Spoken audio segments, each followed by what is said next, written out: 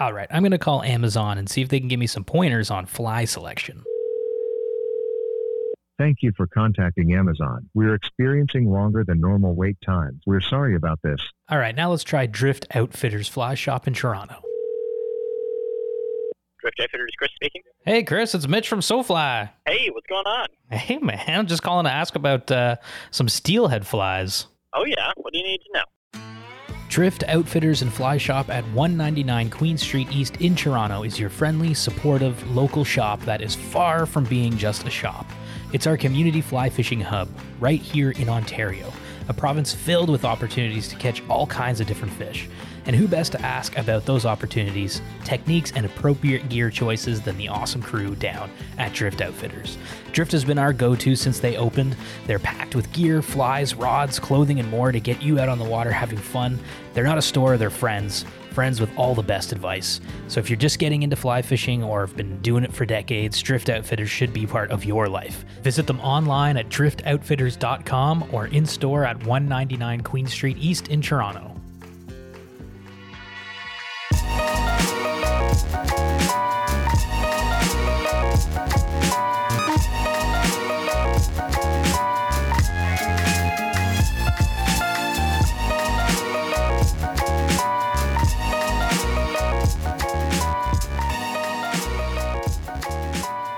Hello, welcome to another episode of SoFly. It's January 28th. the end of January.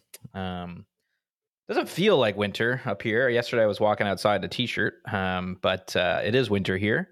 And my name is Mitch. We've got Aldo. Hey, everybody. We've got Yilma. Hello.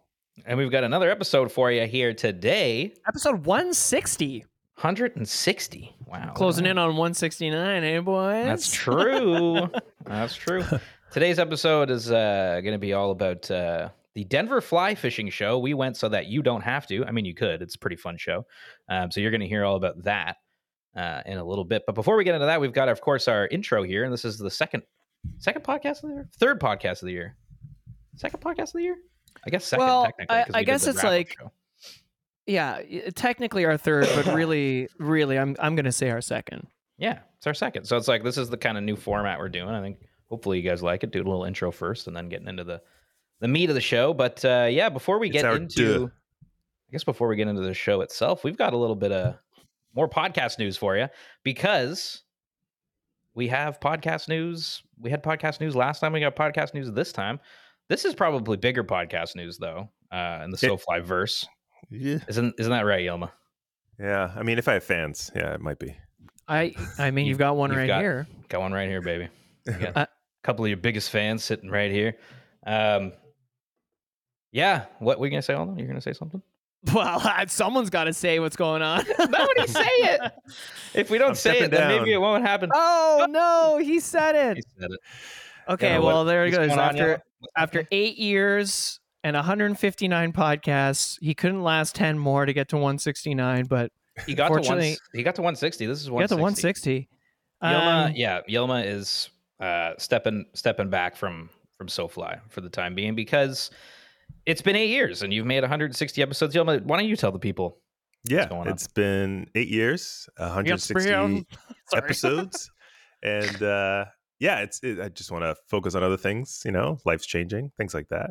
Yeah. And but it does not mean that I won't be around. I am still an ambassador of SoFly. I'll be at some of the events and I'll be fishing and doing all my things. But on the podcast, unfortunately, you will not see me unless requested by Mitch to do a Factor Fishy or what am I, chopped liver? Yeah. That'd be fun. Aldo or Mitch. Definitely have to come back and do something. But... Aldo or Mitch. Yeah, we've been talking, all three of us, for a while about just the podcast and stuff. It's been 8 years, and I think that's a long time for people to put in, commitment and work. So, Yilma, obviously, we started this podcast together, and it's been fun. I think we really came together, me and you, over this podcast, didn't we? Absolutely. We didn't know each other. No, and then we met each other. This little short, cute little fluff ball that I met. Kind of still is. Yeah, exactly. And then, we started SoFly together in basically 2015, really, is when we started talking about it. So Yeah, that's a long time, and it's a bummer, but it's also understandable at this point that people come and go from this thing. But yeah, I mean, you've been a huge part of SoFly from, well, you literally started it. So yeah, it's big news for sure, and it's sad, but also it's happy because you are going to go and do many things that you want to focus on. So that's great. Exactly. And also, I mean, it's not like you're dying, and well, not yet anyway. Yet. And who knows? Maybe you'll end up fishing more somehow. This is what possible. I see. Because there'll be less pressure on fishing. Exactly. Not and that it is fishing's a lot stressful. It is a lot of work. Like this is a lot of work. SoFly, like it's and it's fun for us. And I guess when it becomes too much work and it takes away from other aspects of your life, hey, that's what you do. But I wanted to say not only thanks for all your time, but obviously thank you for inviting me into the SoFly world. Absolutely. It changed my life. It totally changed my life. Like, I wasn't super happy, and I wasn't sure what was going to go on when I came back from that, like, eat, pray, love road trip. Eat, pray, fish.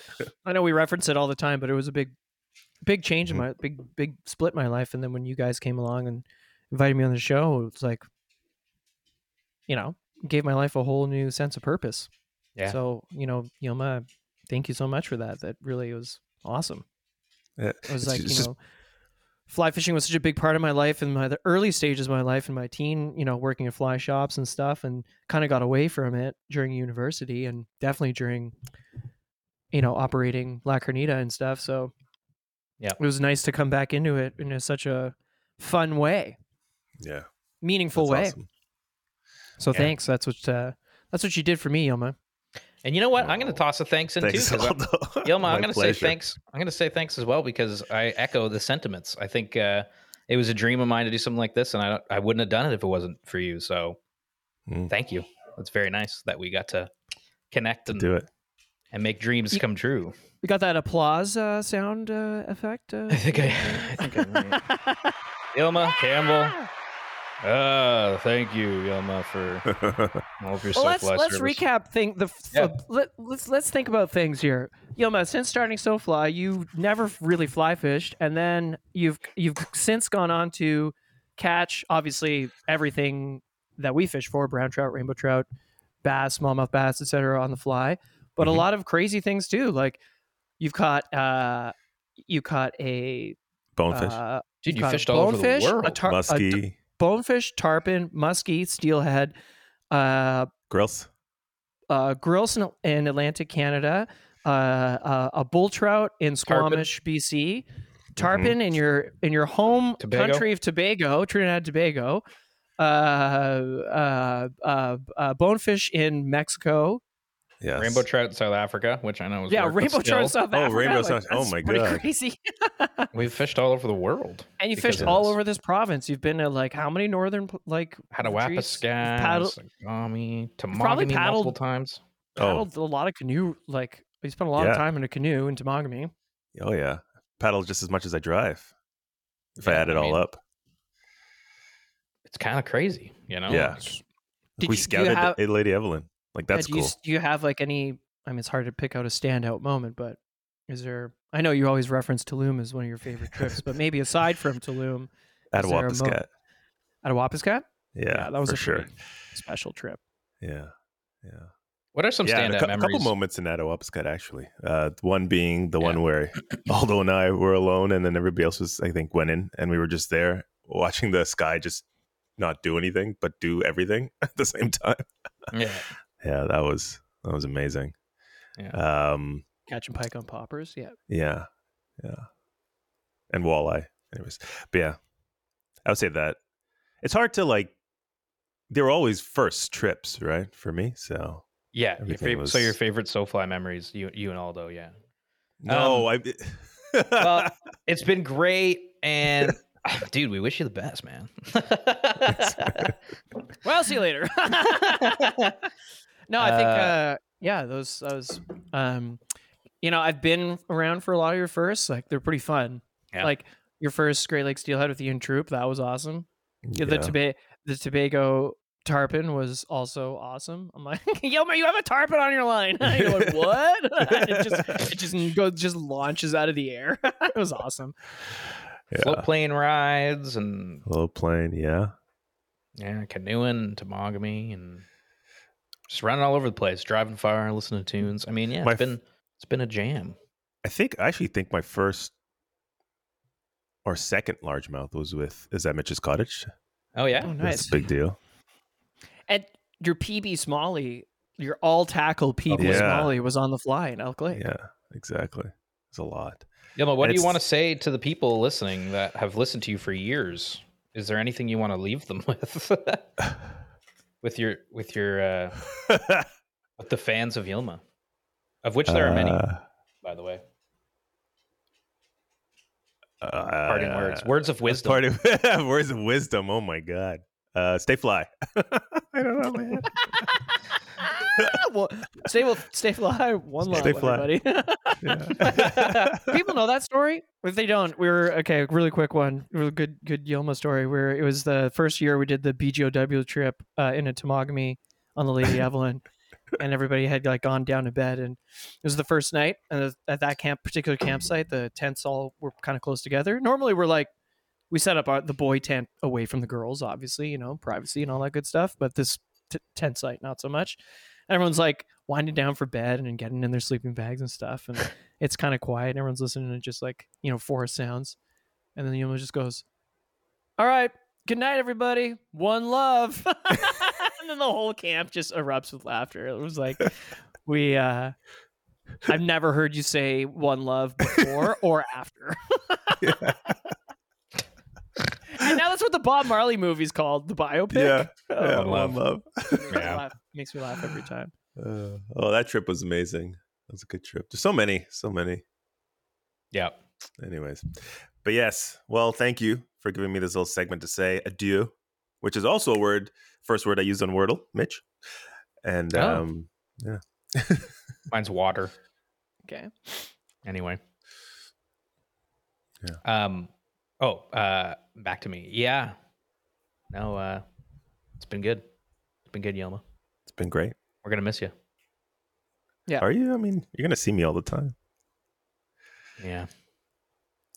It's like the end of like, I don't know, like those sitcoms, what was it, Fresh Prince, when they turn all the lights off and walk out of the house? This feels like right now. And you're just like in the living room, just yeah. Yeah. Oh, okay, bye, Yilma. No, that was easy for him. Okay, well. Well, I'll be over later to collect every single fly rod you have, and Oh yeah. We just take everything from you. Just take everything. Hey, need those wading boots too. You're like, but I bought these. Oh no, sorry. Yeah. Yeah. No, but no, for sure. I mean, it's been a blast, and yeah, it's like I said, 8 years. I mean, there's going to be changes to SoFly, so thank you. And change is good. Yeah, Change is good. And for everybody listening, I mean, like, let's see what happens. I suppose Yilma leaves, everyone stops listening. We're like, no, Yilma, come back. Yeah, you're stuck with Mitch and I. You're stuck with me and all, though. But it's gonna be good. And yeah, if you have any thing you want to say to Yilma, send it info@sofly.ca. We'll read it out on the next show. And Yilma, you're gonna keep listening, right? Yeah. That didn't sound very convincing. Of course. Okay. Well, of course I'll keep listening. Anything else, Yilma, you want to say? Was it really One Love? This is literally how I get all my fly fishing info. It's not like I read all the books you've given me. I have advice that Mitch gave me. I have like 5 books that Mitch gave me, and I think I've cracked it a few times. This podcast is literally how I get my knowledge. Yeah. Do you really want to sign off with One Love? Was that? Yeah, absolutely. Okay. There's no other better 2 words than those 2. All right. Well, here comes the next main segment of the show. But for now, Yilma, what do you want to leave the people with? One love. All right. Today's episode is brought to you in part by Chums. You've heard of these guys. They make those killer straps that keep your sunglasses on your head and out of the water. Chums tells us the technical term is eyewear retainers, but whatever you call them, they're a must-have for any angler. For more than 4 decades, Chums has been making quality outdoor goods designed to help you hang on to the gear you value most. They got their start in southern Utah back in '83 when a guide on the Colorado River invented their now famous original cotton eyewear retainer. Fast forward to today, and Chums still makes a ton of products in its original factory in Utah. But these days, they offer a lot more than just straps for your sunglasses. Head to chums.com to explore a wide range of products, including wallets, roll top dry bags, dry sacks for your phone, and much more. We wouldn't dream of heading out into the water without our Chums gear. They've saved countless pairs of sunglasses over the years. Head to chums.com to check out their full lineup of outdoor accessories and use code SOFLY for 15% off your next order. That's code SOFLY for 15% off at chums.com. Code SOFLY at chums.com.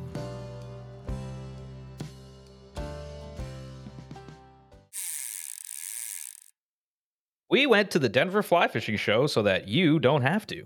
Again, you can. It's not a bad thing. We're not doing it so that you don't have to. It's actually really fun.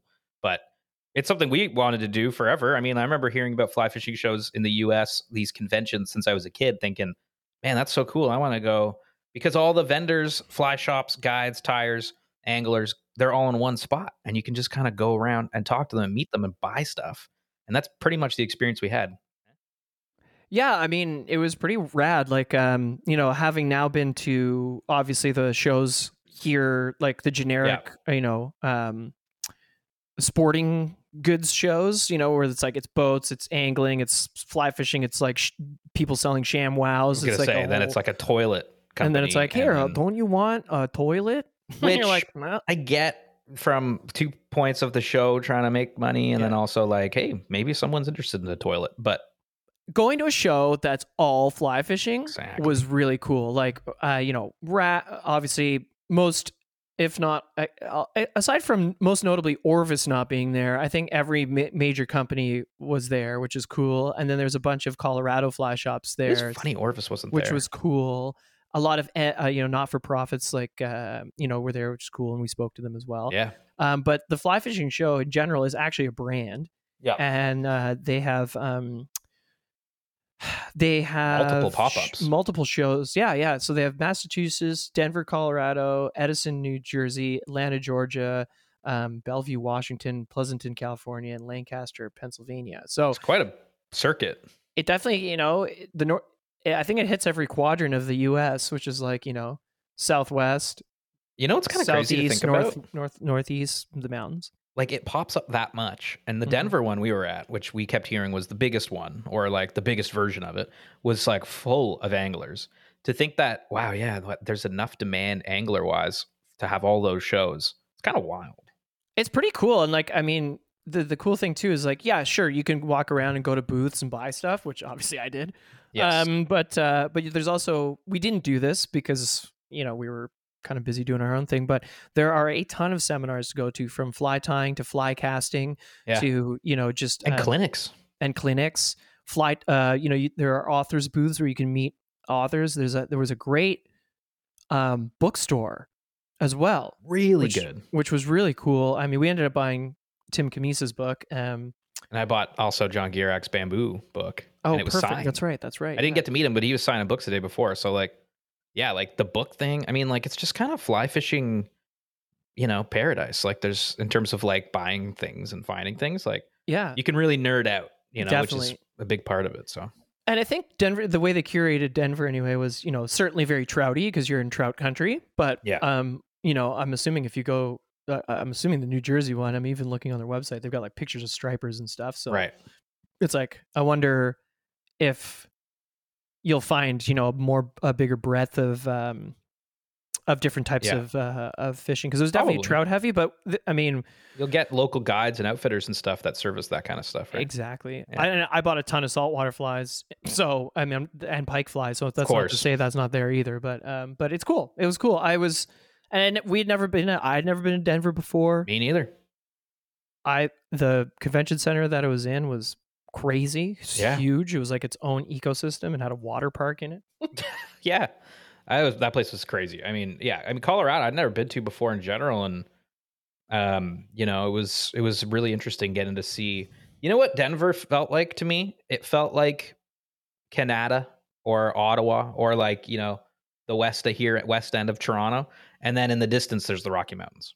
I mean, It felt like Calgary. It looked like Calgary, but then it's like a pretty much a Rockies. photocopy of Calgary. Yeah. For me. Yeah. Although it was oddly nice. quiet.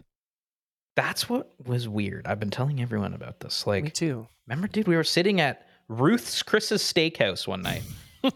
We were like downtown, and we're at the intersection of like busy streets. And there was, honestly, I feel like the whole time in Denver downtown, I feel like we saw 15 people over the course of 2 days. That's what it felt. Yeah, I mean, that's what it felt like to me too. The busiest place bizarre. was the fly fishing show. The fly fishing show was the busiest. Downtown Denver, there was like a car on the road, and then we saw like 15 people. It was so weird. Why was it so quiet? If you know and you're listening, you're like, no, at this time of year, everyone in Denver goes to skiing in the mountains on Mondays. And we missed the memo. Let us know, because it was so bizarre. I was like, it felt like Ottawa on a Sunday night. Very quiet, no one around, but it's a city. There's like buildings and shit going on. Stores are open, but empty. It was so weird. Kind of sick, though, to be honest with you. Yeah, I mean, it was great. We did some shopping. We got tattoos. I scooted around. Around. The scooters are super cool. I always love it when a town has scooters. Had some good food. Got Shake Shack. Ate it in the hotel. Yeah, we ate really well. Yeah. And I guess to set up this whole thing, we took our camera and we took our audio recording equipment, and we just did the quick little interviews on the fly, which was kind of fun. So if you're watching on YouTube, and I suggest you should, it's a bit of an extended version of just the audio only, because we're going to have little snippets of Mitch walking around and shopping and me freaking out about flies. And so you actually get to see the fly fishing convention. But if you're just listening to the audio, you're going to hear the most audio appropriate interviews. That's what the show is. It's sort of a clip show, if you will, of the Denver Fly Fishing Convention and interviewing some notable people there. So we talked to some not-for-profits, including Cast for Recovery and Project Healing Waters. We talked to some Wicked Tires who are actually going to give some tying tips and stuff like that. And of course some different brands and things like that. So it's going to be a information packed episode. Yeah. But I think it's cool. Like it's cool meeting, obviously it was always fun running into guests and past guests like, Erica Nelson from the Awkward Angler. We hung out with her a lot and that was fun. And obviously we were hanging out at the Reddington booth, with Kayla Lockhart and Ethan and the Fly Lords fellas. And the Fly Lords fellas, which were, man. I'd never met them. They kind of appeared and they were the coolest people. They were so nice. So first of all, Wills is amazing. Nicest guy. I know you met him before. Yeah, I met him in Utah. Wills is their branded partnerships person. WMD Fly on Instagram. Yeah. But he used to guide in Temagami. Crazy. I was like, that's so wild, dude, that he's got an Ontario Connect. Like his whole life. Like he's done like some of those wild paddle trips that we've heard about from Temagami up to like. Yeah, he was Hudson's like, "Do you guys Bay. ever fish the Lady Evelyn River?" I was like, oh, "Okay." That's so just crazy. Bizarro world. It's really cool. Super cool. But then Jackson and Nelson. Yeah.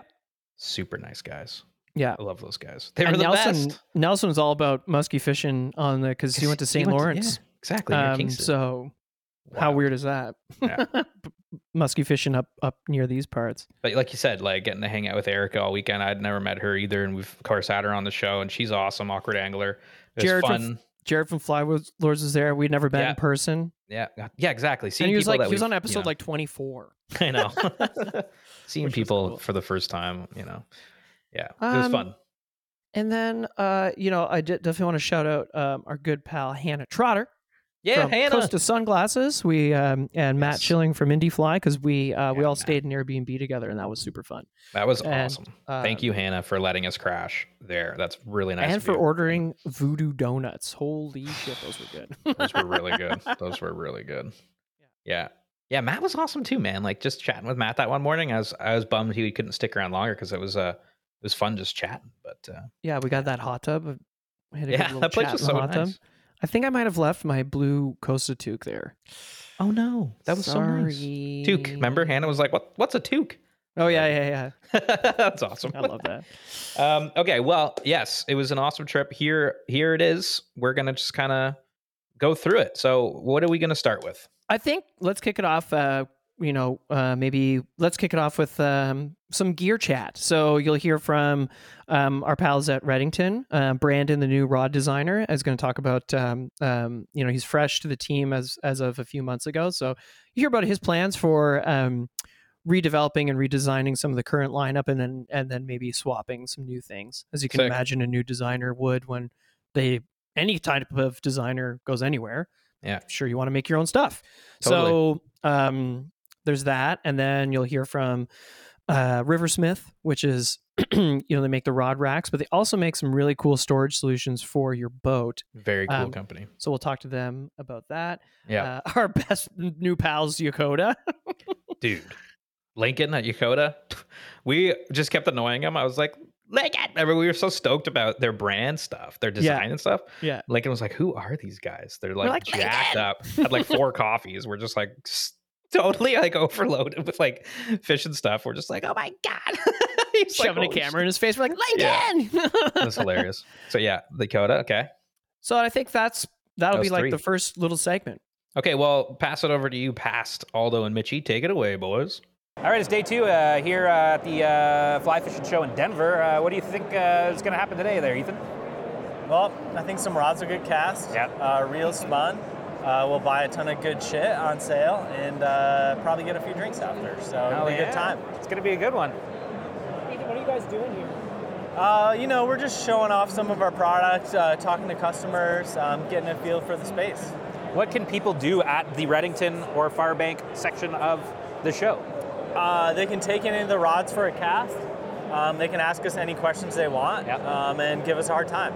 So you can actually just pick up a rod, go to the pond, and just take it for a rip. Yeah, absolutely. Who are you? What do you do? I'm Brandon. I'm the new rod developer at Redington. Nice. Okay, what does that mean? What's a rod developer do? Seeing what we can change, what we should keep, where we should take the direction for the brand. How do you decide what to get rid of?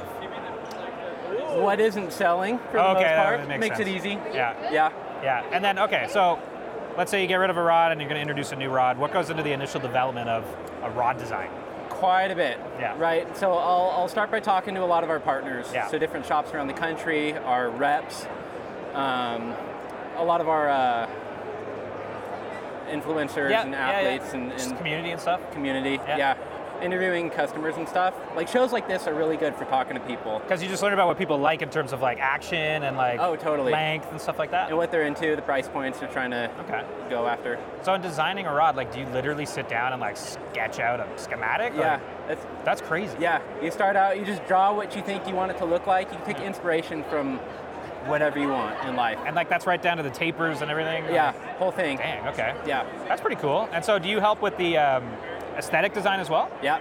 Oh, okay. Yeah. And we have a really cool team at Redington. We have an awesome creative team. And so I work really closely with them to help figure out the aesthetic that we want. And when you work really closely, you can go hand in hand with the way that the rod's developed and how you want to market it to different consumers. Clay's part of that team, right? Yep. Clay! Shout out Clay! Shout out Clay. That's cool. Okay, so what are you excited about most like for this year, I guess? This year, we have a couple really cool projects coming up. We have a new reel that our other designer, Joe, is working on. Okay, that's cool. Super cool. Under wraps still? Like we don't know the name or anything? I think officially under wraps right now. Okay. Yeah, but it's going to be pretty cool. When can people expect to see that new development? Probably the fall. Oh, the fall. Yeah. Rad. Okay, sick. Okay, cool. Okay, last question. If you were a fly, what would you be? What fly represents you best in life? It's a good question. Maybe it's kind of lame, but like a foam ant. Okay, I like that. Yeah. I grew up fishing. That's a first, yeah. I grew up fishing the Sierra, high alpine lakes, and the little brookies up there love terrestrial patterns. Yeah. And that's all I would throw, and they loved it. I love it, man. Thank you so much. Yeah. Great to meet you. Great to chat. Stay tuned for more from Redington. Hey guys, I am Jason with Riversmith, Director of Design and Product Development here. So anything and everything that you see that comes out of Riversmith has gone through my world fully. Super cool. Yeah. Okay, so you guys have these rod holders for rafts. Yep. How did you start? Did you start with just the roof racks? So we started with the roof racks. Yeah. So that started about 5 years ago in terms of ideation. Yeah. Been on the market for just over 4 years. Okay. And at the time, it was there's, if you know the history, there was other products out there, but there was some stuff happening, and there seemed to be a hole in the market there for us. And not only was there this hole in the market, there was also a hole in the design of it. So we spent some time trying to solve those problems that we recognized existed in the products that were already there, and we did very well. It was good timing, good product, and we got our name on the map in the Rocky region pretty quickly. However, we couldn't just be a one-product company. Yeah. So we needed to figure out what to do. And so, right now we're known as a rack company. We carry rods, protect your time and your gear. And so how could we take that into somewhere else? And that's where we decided to release the SwiftCast. Okay. Dude, these are sick for our raft. They are. They're called SwiftCast? They're called SwiftCast rod holders. Oh, yeah, okay. They're designed for the raft. Yeah. Specifically for rafts. Yep. As a matter of fact, when I first started working on this, I was trying to figure out a one-size-fits-all for rafts and drift boats. Yeah. And as soon as I was able to solve a problem for a drift boat, it's like caused a problem for the raft. Right. And it's like, all right, let's just do one thing well. Really well. Yeah. That makes sense. Yeah. Well, it's a really cool design. So obviously you said you just have, so it's one rack so that you could kind of mount it wherever you want on the boat, right? Exactly, yeah. So our first initial designs, when we were prototyping this, we had multiple rods in one, and realized pretty early on that if we did it as a single rod holder, it would make it versatile for any raft or frame that's out there. Yeah. And so that's where the modularity comes in. So all of these things, pack down into a box this size. Yeah, that's crazy. And it also, we have various, so these tubes are, that long. Yeah. We have straight tubes that are 2 feet long. We have short tubes. So if you have a shorter or longer boat, you can make this thing fit to your system. Very rad. Yeah. Are you guys going to do it for hard drift boats as well, or like canoes? We're gonna, kayaks, exactly. As a matter of fact, we met with a team out of Canada this morning. Yeah. Yeah. So yeah. So I was trying to think of they run a lot of guided trips out of canoes. Okay, yeah. And we were talking with their product guy, and we have a design for a mount that'll be able to mount these onto canoes. That's cool. That's sick. So I think this, we're just getting started with the application of this. That's sick. It's designed for rafts, but think stand-up paddle boards. This thing can just strap right onto the side of it. Kayaks, exactly. Yeah, I know some kayaks have like the built-in stuff, but like I have a sit on top Recon 120 kayak that doesn't have any of that, and this would be sick on it. So I have this vision of about 10 of these on the hulls of a float plane. Oh, dude. And so you're getting ready to hop on the plane, and you can throw your rigged rods in there, so you don't have to pack everything in. Land, get out, fish right away. Exactly. Mama. Wow, that's pretty rad. Yep. Okay, so for now it's the rod tubes for the rafts, and then top of the trucks. Yep, that's what we have, and we have a few other things. We have the various racks for the top of the vehicle. Yep. We last year launched an in-bed solution, so it's in the back of the pickup. Oh, dude. So it's totally you just got a pickup. Yep.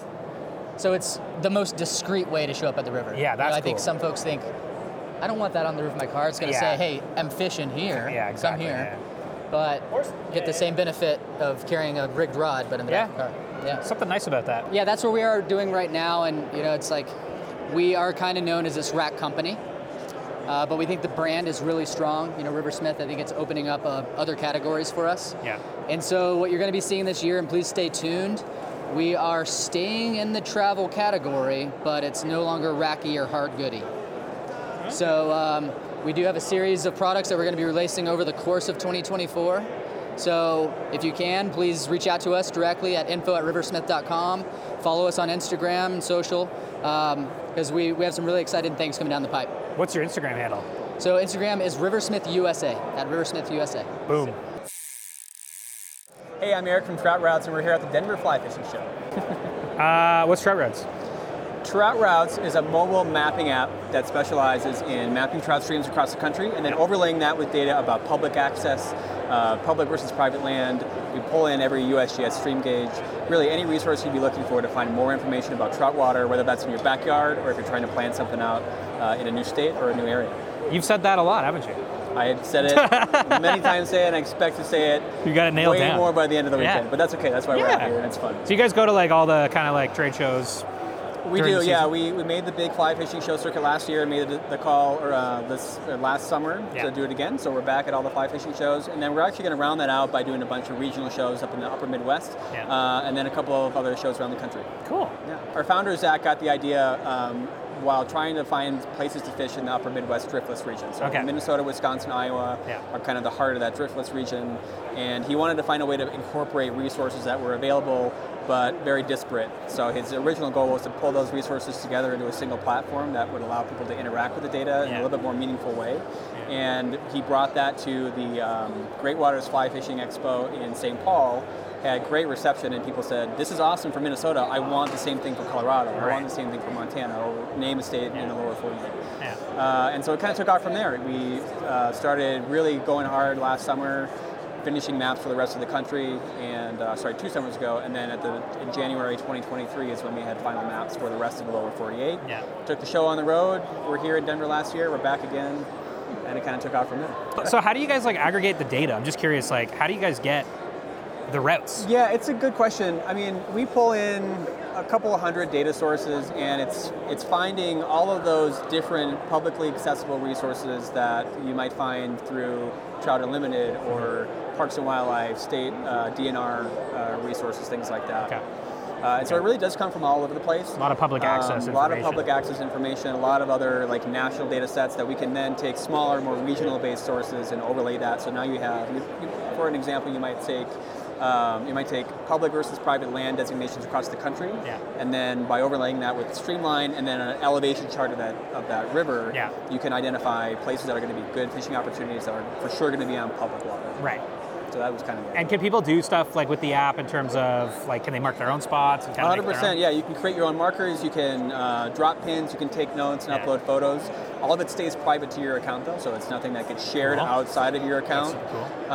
And it's nothing that we see on our end either. It's all curated within your own profile, and the same is true of the other data that we bring in. Everything's sourced and curated by our development team. We don't crowdsource information, and it's not something we're interested in. So, you know, it's kind of that delicate conversation about spot burning and making sure that we're not overexposing areas. And in fact, one of the cool ways that a lot of folks end up utilizing trout routes is by hiding all those gold medal or blue ribbon opportunities and focusing on Class 2, Class 3 streams that are going to be harder to access, so they're going to be those blue line opportunities. People spread out, right? Instead of all going to one spot, now you've just opened it up. Exactly, It's like it's almost a solution to overcrowding. Absolutely. Finding ways to get on water that you know is going to be a little bit less populated.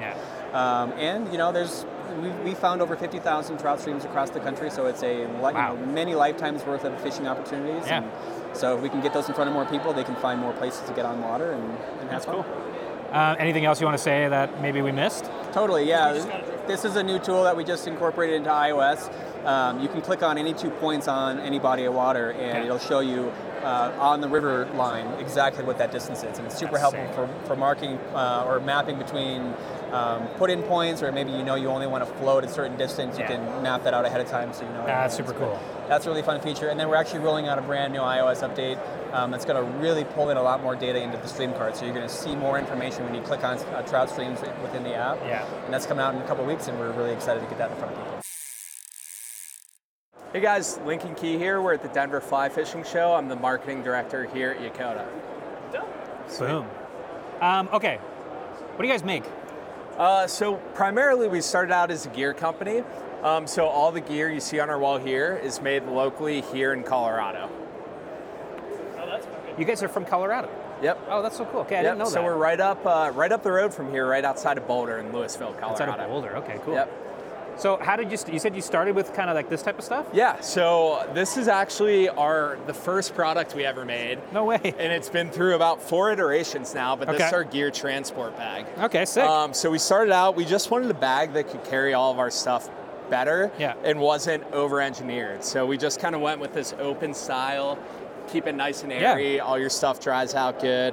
And again, made here in Colorado. So this was our flagship product we started with about 5 years ago. Okay. Okay, and then from there you expanded into this type of stuff. Yep. Real Exactly. cases, streamer wallets. But now you got like packs and stuff too over here, right? Yeah. Like, let's go take a look at those. Honestly, I love the Ecoda branding. Is fucking rad. Yeah. Like the logo. He works in advertising, branding, all. Yeah. Gotcha. Sweet. I mean, who doesn't like a good brand? Yeah. No, I know. But just been saying. Yeah. Something you do every day. Of course. Yeah, and we wanted to make stuff that, if you go out there in the fly fishing industry, a lot of the stuff is just the same beige and black. Yes. And we just wanted to make stuff out of different materials, different colors, but that was still functional, but keeping it really, really simple. Yeah. Yeah, the black camo, it's really nice. Yeah, so this is one of our best-selling products. We came out with it about a year ago. It's the convertible utility pack. So this is really our first foray into a technical pack. So it's meant to be worn a few different ways. Most people wear it sort of as a sling, and there's a belt here, and it pivots around the belt. So you can just kind of slide it out of the way when you don't need it, slide it around when you do. That's dope. I like to wear it as a chest pack. Oh, you can do that. You can wear it as a sling. Get the hell out of here. Yeah, and it's meant to fit all of our products inside. So if you take a peek in here. Oh yeah, okay. So our streamer wallet fits perfectly in there. The slim tin, so nice lightweight fly carrier, our leader wallet. So super rad. Kind of all it's meant to fit our gear in there, but you can fit anything in it. Also fits 4 beers in. So Mama pajama. What's the retail price on something like that? Yeah, so these run for $179. Okay. And here at the show we're doing them for $120. So special if you're here in Denver. You get a nice discount on them. Well, that's got Yilma written all over it. But and this is the color I rock. I'm a fan of the purple. It's very cool, man. It's very cool. Okay, if you were a fly, what would you be? If you were a fly pattern, what fly pattern best represents you? I would say a rainbow warrior. Yes. Nice. Why? I don't know. They're just flashy. A little different than all the other flies. I love it, brother. That's perfect. That's amazing. Cool. Thank you. Sweet. Wow, that was great hearing about all of that. Yeah, I mean, how nice is it that they just took some time out because it was busy. Like on the Saturday when we did all these, it was busy. People were asking people questions. Yes. So for us to be shoving cameras in people's faces and be like, "Hey, how's it going?" Very nice. Very nice. Probably next up, I think we, obviously we're all about community, and it's cool seeing what other community engagement groups are doing. Outside of Canada and sometimes the U.S. So we chatted with Casting for Recovery, which is an organization that helps people who have either recovered from or are currently experiencing their cancer journey, specifically breast cancer. But I'm sure they also deal with other types of cancers, but predominantly breast cancer. Yeah. And basically they get breast cancer survivors and breast cancer... people that currently going through, but they connect them with the water. And the fly community, There used to be a group that did that in Ottawa while I was at Green Drake. And it was really cool. I don't think it was Casting for Recovery, but it was the Ottawa women fly fishers would do this once a year. That's I cool. remember. Casting for Recovery I've heard about forever. It's one of those not-for-profits in the U.S. That one and Healing Waters. It was. Yes. You've heard about these forever. Project Healing Waters, which gets veterans same thing onto the water, and maybe you can imagine veterans deal with a whole bunch of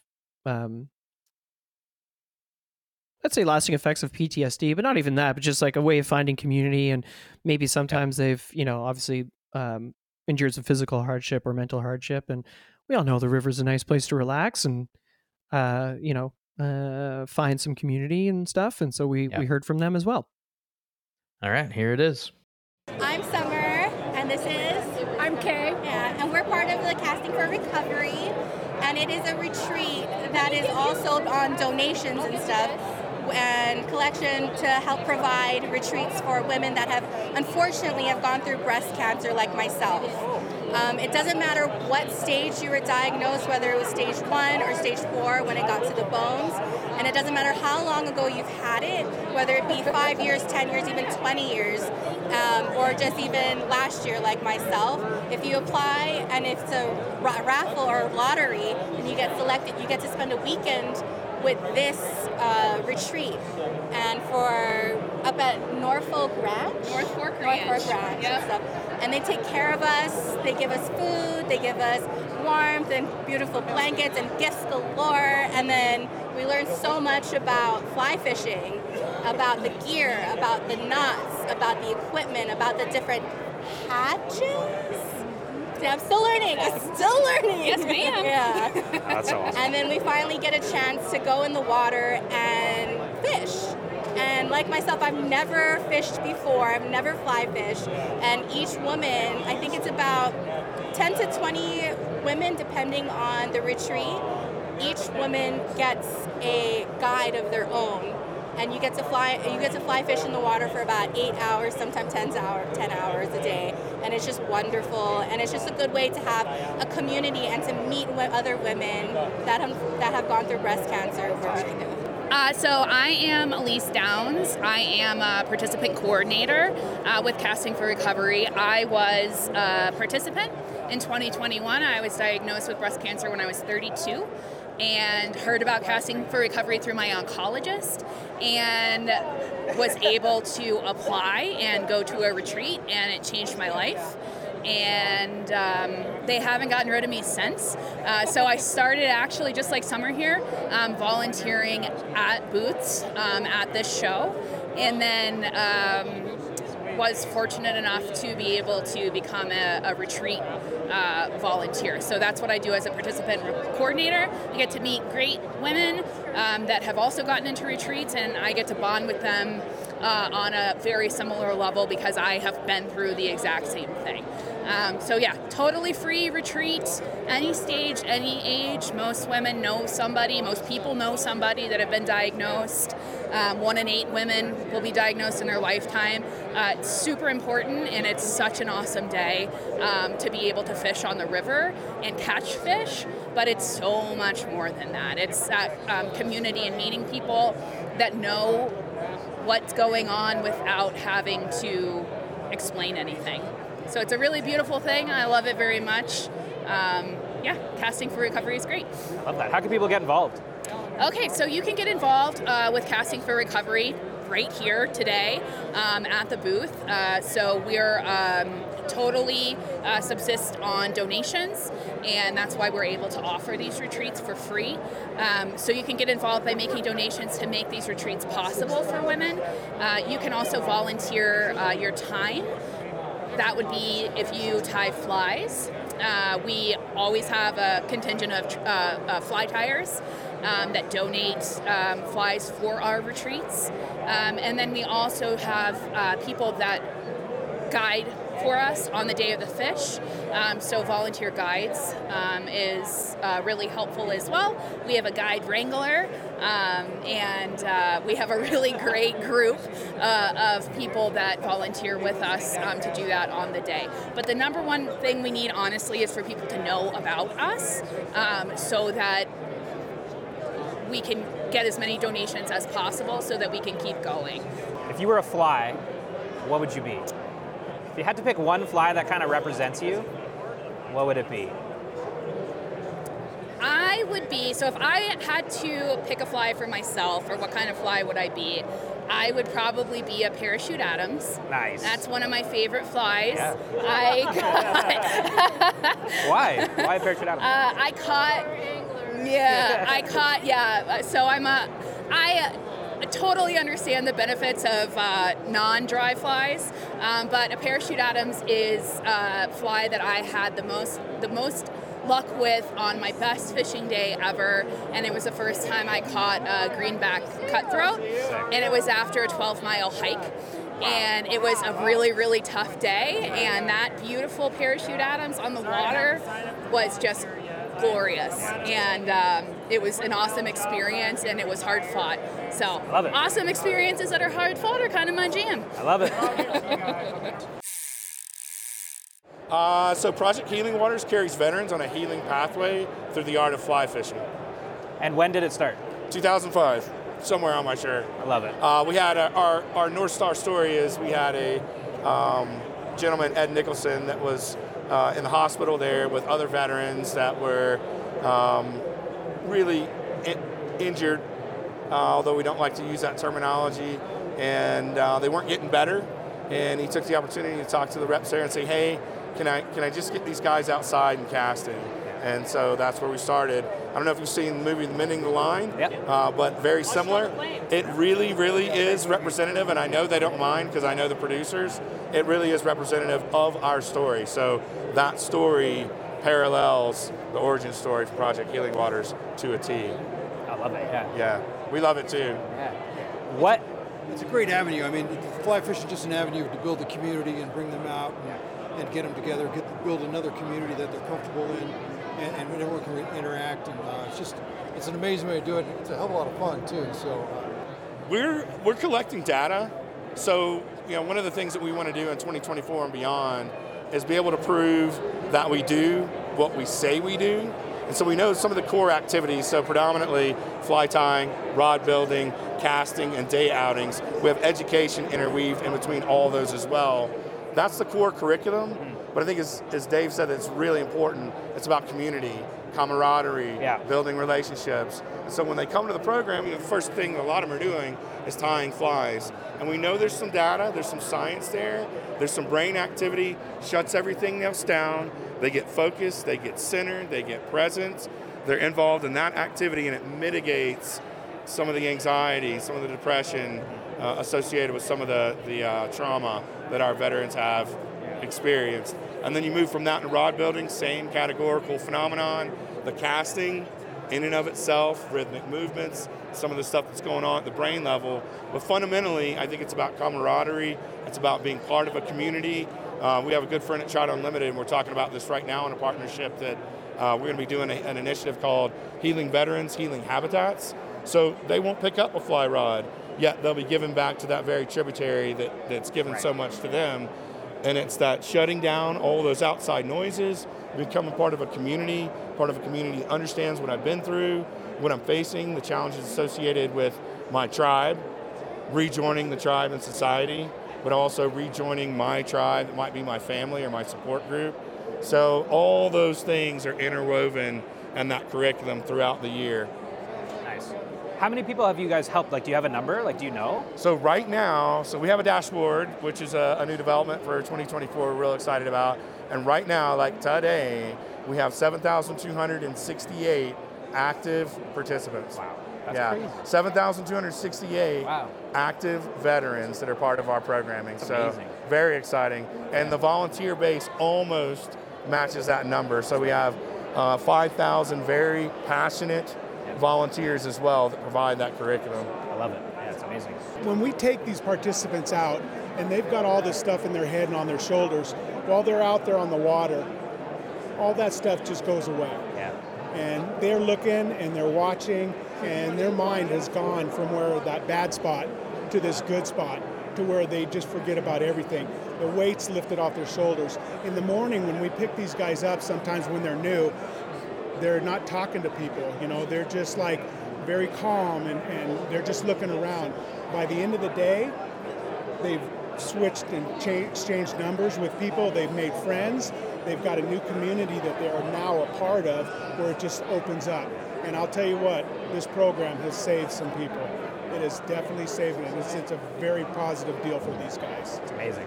Yeah, I might say one more thing too, actually. I had the opportunity to get to know Steve Ramirez. I don't know if you guys have heard of him. He wrote a couple books that are pretty popular.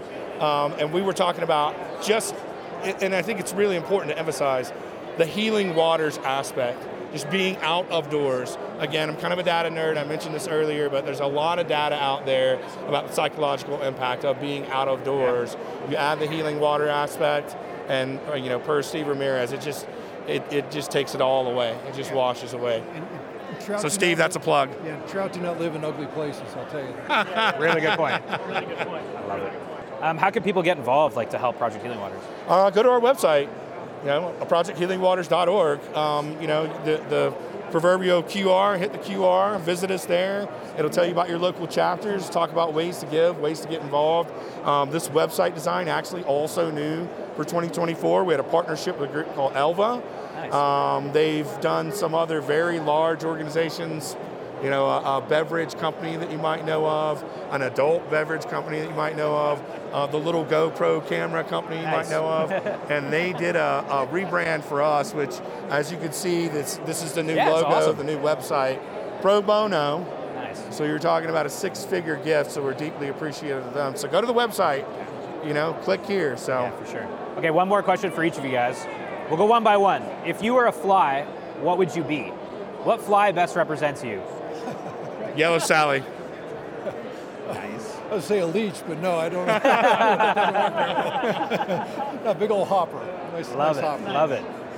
I'd be a big old woolly booger. Sick, nice. Woolly booger, yeah. I love it. Can I change to damselfly nymph? Yeah. Yes, you can. Damselfly, we're locking it in though. That's it. Yellow Sally was good too. Yeah. Yellow Sally's one of my favorites. Yeah. It's very well. It's a good one. Awesome. My name's Darren Calhoun. I born and raised on the Wind River Indian Reservation in Wyoming and run a business called Wind River Canyon Whitewater and Fly Fishing. We have a location in Thermopolis, which floats the Wind River Canyon on the reservation. It's just south of Thermopolis. And we have another location in DuBois, which is on the western end of the reservation. DuBois is just off the reservation, but we float the upper wind on the reservation. Awesome. What kind of trip can people expect to have on Wind River? So we've really shifted our model. We used to do only day trips. We really focus now on trying to do more destinations, so people come and fish and stay. So we have fishing and lodging packages. We still do a few day trips here and there, but it's mostly fishing and lodging now. Okay, cool. And what kind of fish people catching down there? So it's all trout fishing. Awesome. Yeah. Nice big brown trout and that kind of thing. Brown trout, rainbow, cutthroat. There are also some hybrids, some rainbow cutthroat hybrids that we get. And on the upper wind, we actually get a fair number of whitefish. And I tell people all the time, whitefish are an indication that you have a healthy stream because they can't survive unless the water's cold and clear. Nice indicator species. What do you love about the region? What does the area mean to you? Well, that's my home. I was born and raised there. Yeah. Right. So I've spent all my life on the reservation, other than times I've been away for education or training or residency, those kinds of things. So it's just where I belong. You know. I just absolutely like being there. That's awesome. And you fly fish yourself? I do. That's awesome. Learned how to fly fish at a young age. Just really caught the bug at that point, no pun intended, and have loved it ever since. And I've had years where I haven't gotten to fish much when I was, in college and graduate school, but absolutely love it.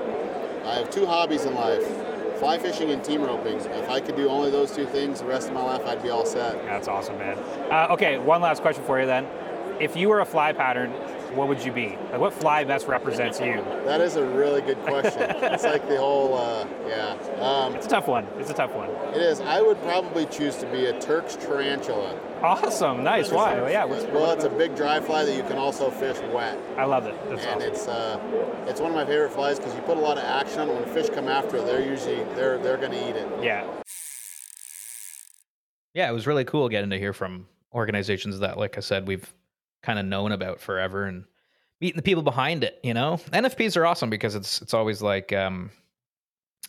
people put in their free time because that's an important thing, and it's a lot of work, and there's a lot of good stuff that comes out of it. Just hearing about from these people, some of the positive things that have happened and the numbers and the amount of people they've helped and where it's going. It's great. It's like what's that? It's like good news, hope in the world. You know what I mean? Hope is nice to see. Yeah, it's nice to see good things happening, and so often in the news, it's not. But hearing about good things is good.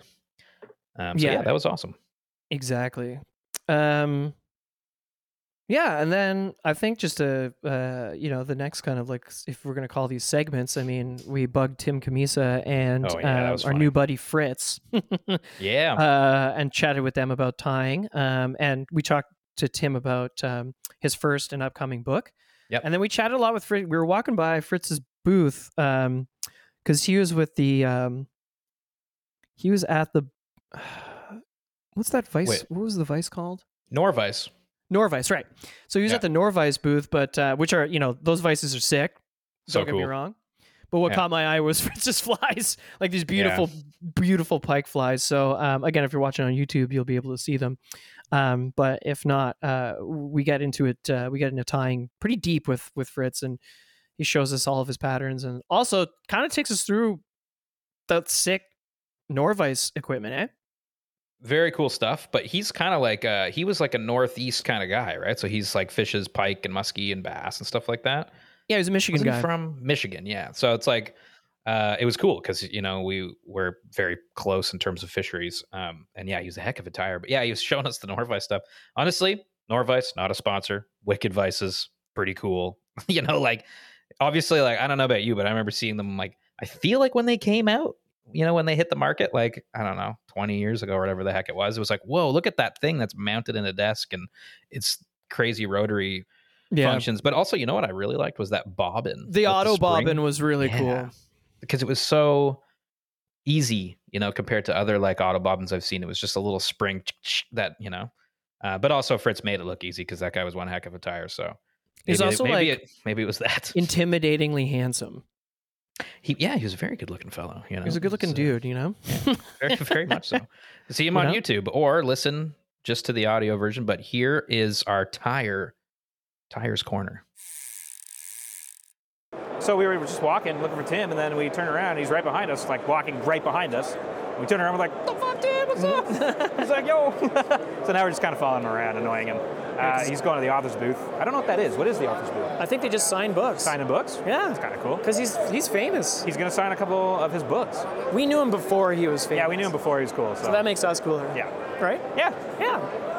All right, here we go. Here we go, Tim. We're going live. I'm going to put this right here. Oh, yeah. So we can kind of pick you up. How's it going? Always going well. Yeah? Yeah, and how was the trip down from Canada? It was good. It was quick. It was easy. So what are you doing here at the Fly Fishing Show? Oh my gosh, the Fly Fishing Show at Denver, this is probably the largest fly show in the world now. I think it used to be out in New Jersey. This one surpassed it. I am very, very lucky. They made me a featured presenter. So I have private classes that I teach, fly tying clinics. I have a featured fly tying. I do fly fishing presentations, just all over the place. Today, I'm at the author's booth, publicizing my first book. I'm working on my second. Congratulations. Yeah, that's awesome, Thank man. you. Congrats. Thank you. It was due January 1st, so it's a little behind, but it will be released eventually. That's amazing, dude. Wow. Okay, wicked. Well, we'd love to get this book signed by you today. We're going to give it away at an event. So that's awesome. This really worked out great. Thank you so much. It is now autographed. That's amazing, just dude. For you guys. Much appreciated. The best podcast music in the business. Oh, thank you so much, good sir. You guys are the best. Well, we'll see you around soon again. I'm sure we'll be here all day. So yeah, appreciate it, Tim. All right. Thanks, man. Later, dude. Have a good one. Bye. All right, so my name's Fritz. I'm from New Jersey. I'm a tire here for Norvise. I guide in New Jersey for trout and pike. Trout's usually my main go-to, but I love the toothy critters. Nice, So that's why I tie a lot of this stuff. The bulkheads, the Bufords, the game changers, even the hollow flies. They're, great little patterns to have.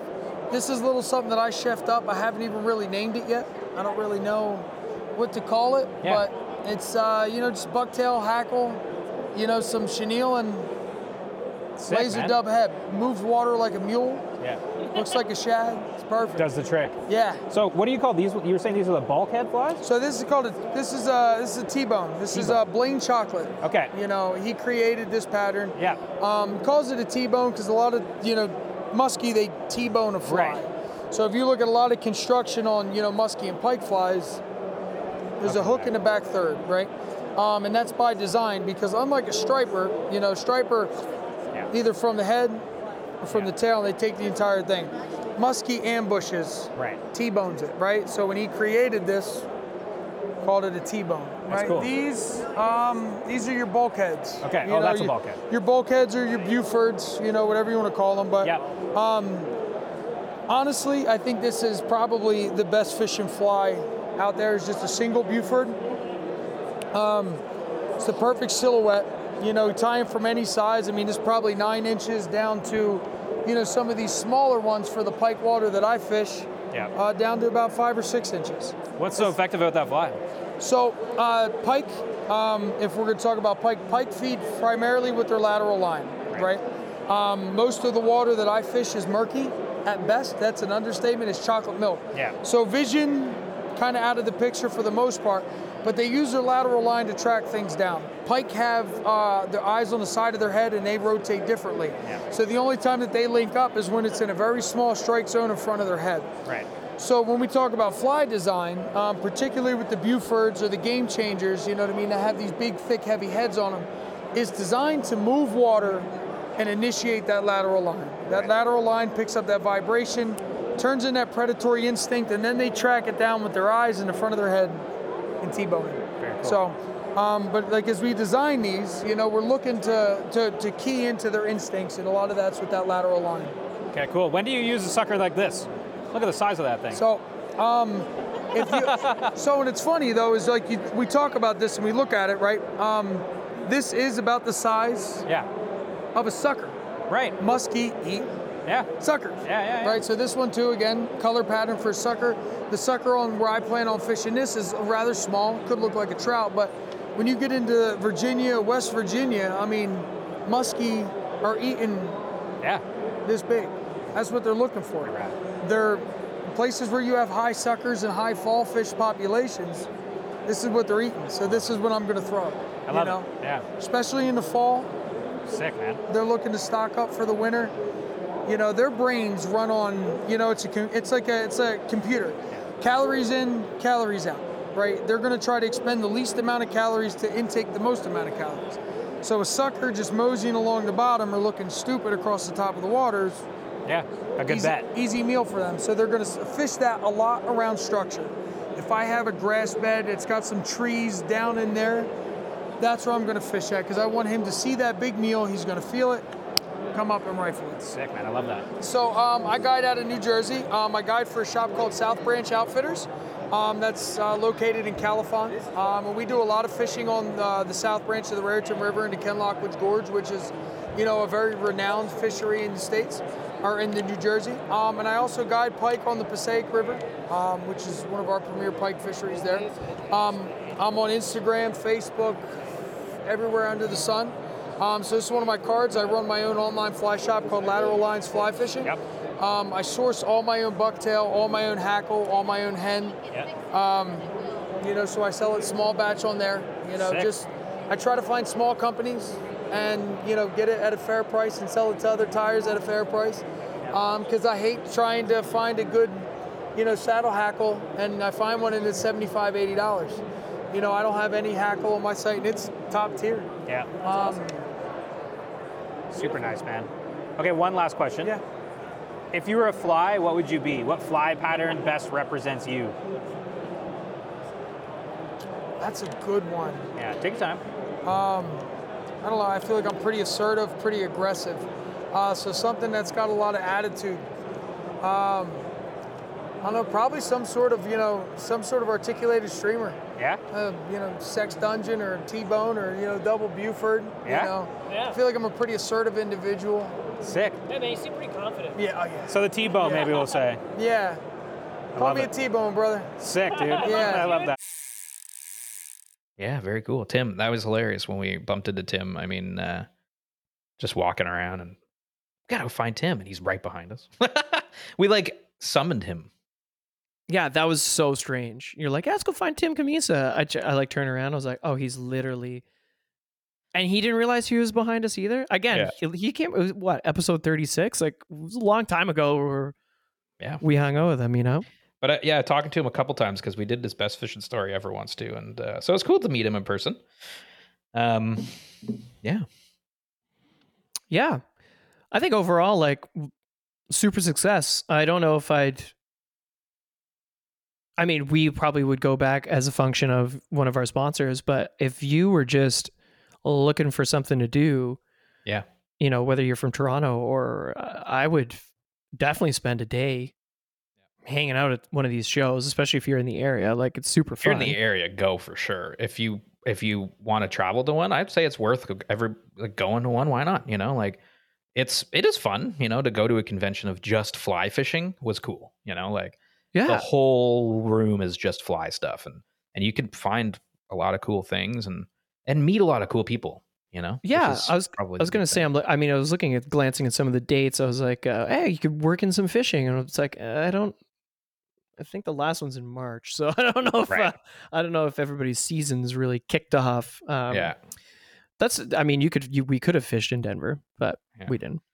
Well, I think too, like, just, you know, I know sometimes maybe it's hard to meet new people if you're kind of a quiet person, but like myself. But I feel like when you walk around and just start talking to people, like, everybody was super nice too. That was the thing. Like, fly fishing, you know, obviously has this era or this aura of like. Maybe sometimes people are kind of like grumpy and quiet and stuff, but like everybody we met at the show was like really, really friendly and nice, and not even just brand people. Like I'm talking like tires and just guides and people hanging out too. Like everybody was willing to chat. It's that kind of environment, right? Everybody's there, so that means that they're there to do something, right? Hang out, talk fly fishing. So yeah, go and meet people, and who knows what'll happen. Maybe you'll find a new fishing buddy or go to some place in the world you've never been. Yeah, or maybe you buy a boat you don't need. Probably that one that was like 2,500 marked down from like 4,500. It's like, dude, that's some good little show marketing right there, fellas, because I don't know if that's true or not, but you're making me think it is, and I need this boat. It's a pretty cool boat. I wanted, there's so many boat accessories I wanted. Yeah, I know. Like the seat for the top of the cooler. Yeah. What was your favorite like part of the trip, or I guess like what was your big takeaway from it?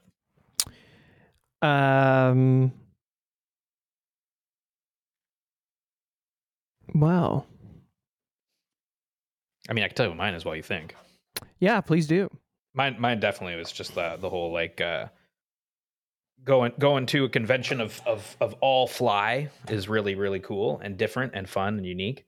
And I would go back just because of that, like seeing just a room full of fly anglers is just kind of a weird thing. You sometimes think maybe it's kind of a niche thing, which I guess it is more niche than like gear angling, for example, but like seeing everyone in one room, I don't know, there's something the community of it, even if you don't know everybody or you come from different kind of worlds of fly fishing, it's just fun to be around hundreds, I don't know, thousands. Was there thousands of people there all in the fly world? I would say thousands. Yeah, felt like that, so yeah, I mean, I don't know if I'll ever really go to another fly fishing convention just because we don't have them in Toronto, but that was cool being at a just in a room full of fly people.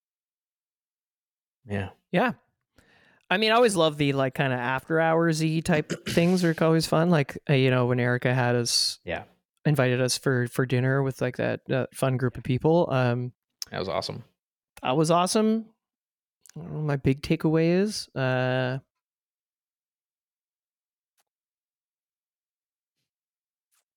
really have one other than like, just like to your point. Like I just like the more, or your favorite part. Like, did you have a favorite? I think like the more they like, I think just like the more community events, I think the better. I think we've seen such a thirst for that here in our, in our market, in our little community. And it's obvious people still want to get together. I mean, as much as people watch YouTube and listen to podcasts and, well, I guess like I always crack this joke, but like we spend so much time trying to avoid each other on the rivers that, when we get into a place where we can all chat, it's fun, because exactly, you do meet fishing buddies. Yeah, exactly. Yeah. Yeah, no, it was cool. So anyways, if you ever were interested in it, we hope this was of value. And if you weren't, the next show won't be about a convention, so don't worry about it. Just tune in for the next one. It'll be about something else. But yeah. But yeah, I guess that's rocking and rolling. I guess now we do the outro, don't we? Yeah, we're done. We're done, buddy. This is it. Because I was just thinking about like our new format. So we've got the intro, main segment, and then we do a little outro. But I mean, hey, we're just gonna roll right into it because the main segment is just us. So yeah, again, thank you to our sponsors and Hannah from Costa for letting us crash, and Ethan for hanging out with us at the Redington booth, and of course everybody we met at the show. And yeah, I mean, I think episode 160, the big thing is thank you to Yilma for for his years of SoFly service. Because Yilma, we salute you. Yeah, it's gonna be it's gonna be a new chapter for SoFly, but it'll be it really won't be that different. It just won't be Yilma, but everything else pretty much remains the same. Yeah, and we're just doing new things. Like we switched our recording platform because the last one was giving us weird syncing issues. So if you ever listen to the podcast, there was weird syncing issues. That was because of our last recording platform. So we're trying to fix that now because we know that's super annoying. We're doing a bunch of stuff to just try to make the show as best as it can be. But yeah, as always, hit us up with any of your fishing comments, questions, or stories. If you're watching on YouTube, please subscribe because that's the best thing you could do to help us on our channel, on our YouTube journey. Like, comment, and subscribe. Like, comment, subscribe. Hey, tell a friend, why don't you? Huh? Oh, tell a friend. Tell a fishy friend, huh? Anyways, that's it for the show. Thank you so much for listening. We love ya. That's it for me, Mitch. Aldo? That's just for me. Yeah, follow us at the SoFly Crew on Instagram and TikTok. That's right. That's all really I got. Yeah, I'm stoked. This year's going to be sweet. That was a nice little kickoff to the year, the Denver Fly Fishing Show. That's right. Kicking off 2024. Here we go. 2024, time for some more. Wow. Time for some more? Wow. All right. See you later. Bye. You can find all of our content at sofly.ca. Reach out via email by sending your questions or comments to info@sofly.ca. Find us on Instagram @the SoFly Crew. Thanks for listening.